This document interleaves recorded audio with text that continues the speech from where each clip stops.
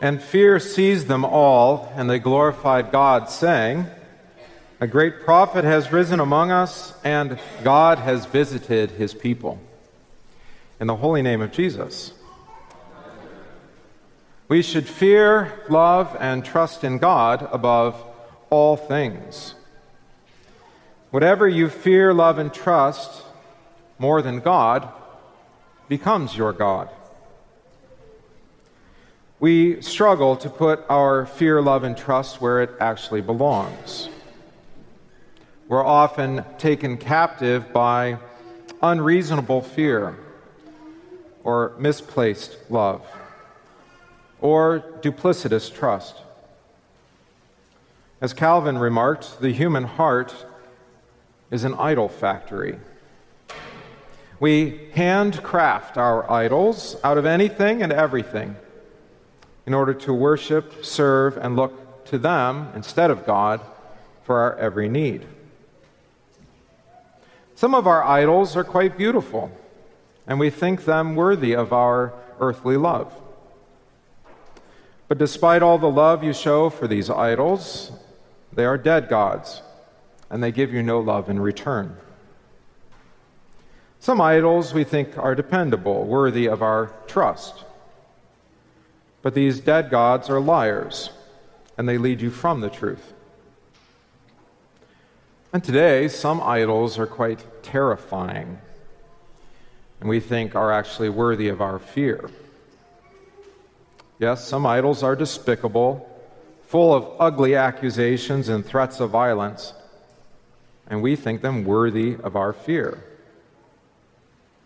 These idols that we fear are those who we think will hurt or harm us. And it's true that these gods that we've established in our hearts, these enemies, left undefeated, will drive us into fear, or more than that, fearful panic. And the fear of them will change our behavior to serve their desires. We'll change our speech to avoid drawing attention to ourselves or insulting these gods. We'll give ourselves emotionally to them, capitulate to their demands. And in so doing, offering fear to our idols, we live in a perpetual state of fear of these enemies. Now, the Scriptures actually define the three chief enemy idols of those mortal enemies of every Christian. There is the devil, of course, the world, and, of course, there is death. So with the devil, he seeks to overthrow the Christian with his lying and murderous ways. As Peter describes him, as a roaring lion, prowling around, seeking someone to devour. Just like every Christian knows the fruits of the Spirit and is known by them, so you can know the devil by his fruits. That is, his accusations against you and his insults and his lies. He lies because he seeks to undermine the truth, that is, Jesus and your faith in him, and draw you away from Jesus' word and gifts. So he says to you, don't be afraid, be happy, follow me. The deceiver, of course, has an ally in this pagan world, a world full of its charms and its will to power and all of its dangers. So the world, with its charms, makes promises that it cannot keep, promising to you health or great wealth or just happiness. The world baits you with the opportunity to the will to power, to exercise control and domination over others. And the world corrupted by sin wants you to fear it, to fear so-called Mother Nature and what it can do to you. These threats of disaster that seek then to put you into perpetual worry. Maybe the next hurricane, or for us, tornado, or the latest disease and its variants will threaten your well-being. Be afraid. Fear. But of course, the devil and this world's co-conspirator is actually death. Because it's the enemy that you actually fear most of all. Even if you don't acknowledge the devil exists, even if you think this world is mostly harmless, you fear death. And so, Satan and the world will offer you empty promises to avoid death, all the while working in collaboration. Do this thing, inject this drug, practice this behavior, and you'll be safe from dying. Don't be afraid. Just do the thing. So the tools of the liars are not for your good, but rather are hell-bent for your destruction, even at the same time saying that they are for your well-being. The very things they promise that will give you life, ironically, sometimes cause you the most hurt and harm. But if that tactic doesn't work, the devil and the world will take the opposite tactic. They'll use your fear of death to persuade you to tear down what God has established, to divide the congregation between those who've had the injection and those who don't, or to tear apart your home,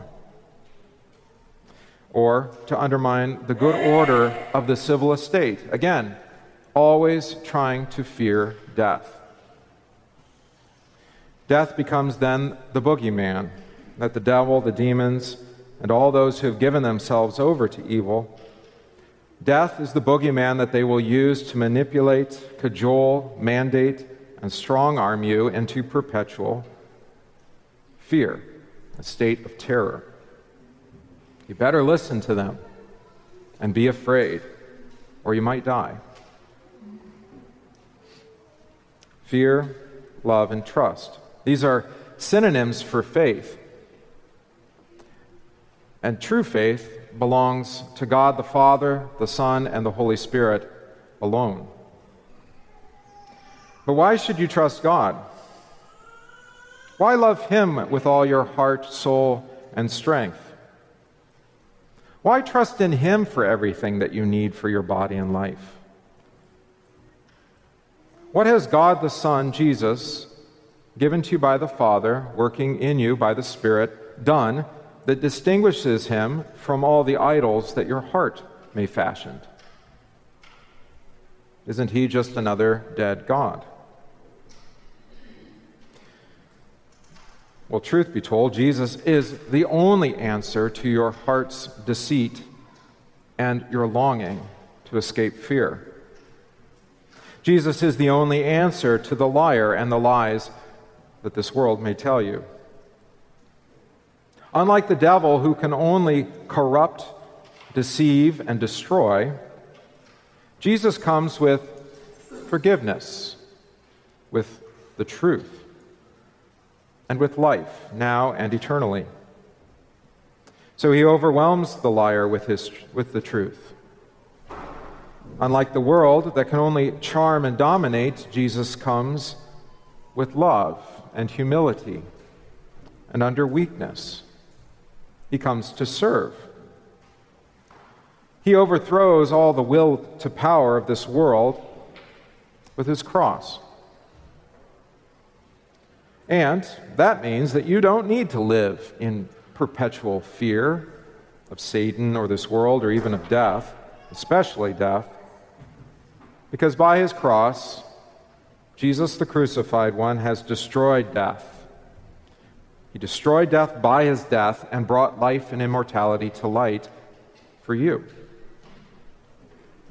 In Jesus, well, that's the only way to live content, without that kind of captivating fear or misplaced love or the irrational trust that you might put in idols. The only way to live content is to live in Jesus. Faith in Jesus. But not just any Jesus. Jesus who is risen from the dead. That is the eternal truth that matters. It was confirmed by the eyewitness testimony of the apostles and evangelists. It is trustworthy and true, and thus it is your only confidence. Because as Paul reminds us, if Christ is not risen, then our preaching is empty. If Christ is not risen, then your faith is in vain. And if your faith in Jesus is futile, if he is not risen, if he does not live, then you are still in your sins, and you are right to be afraid. But now, Christ is risen from the dead, and he has become the first fruits of those who have fallen asleep. For since by man came death, by man, Jesus, also came the resurrection of the dead. For as in Adam all die, even so in Christ all shall be made alive. But each one in his own order. Christ the firstfruits, and then afterward those who are Christ's at his coming.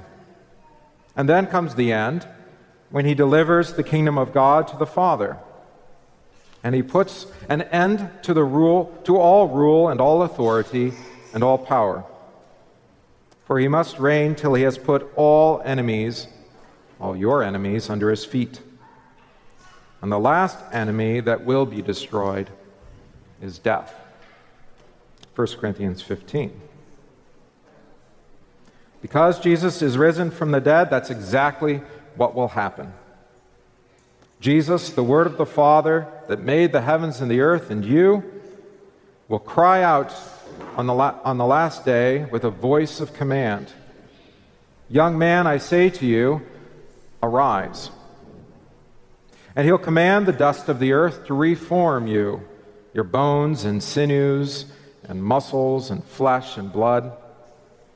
And then he'll breathe new life in you by his Spirit as he says, Talitha Kumi, little girl, arise.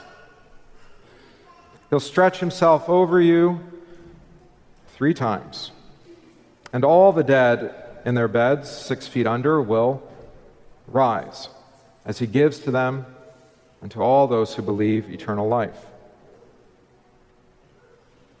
That's the truth. And it's really the only truth that can set aside the things that we fear, and death most of all. Jesus is that truth that answers all the devil's lies that seek to destroy your trust in him.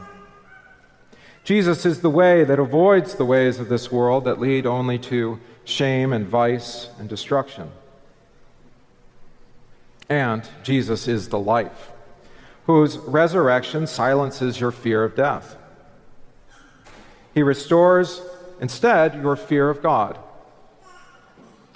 Not a fear of death and destruction, but a fear of the one who holds the keys to both death and Hades. He renews your trust in him so that you live now and already in the resurrection. And thus you can boldly say, what can Satan, this world, or death do to me who is in Christ Jesus? The answer? Nothing. You are already alive now in Jesus and will live with him eternally. Thanks be to Jesus in his holy name. Amen.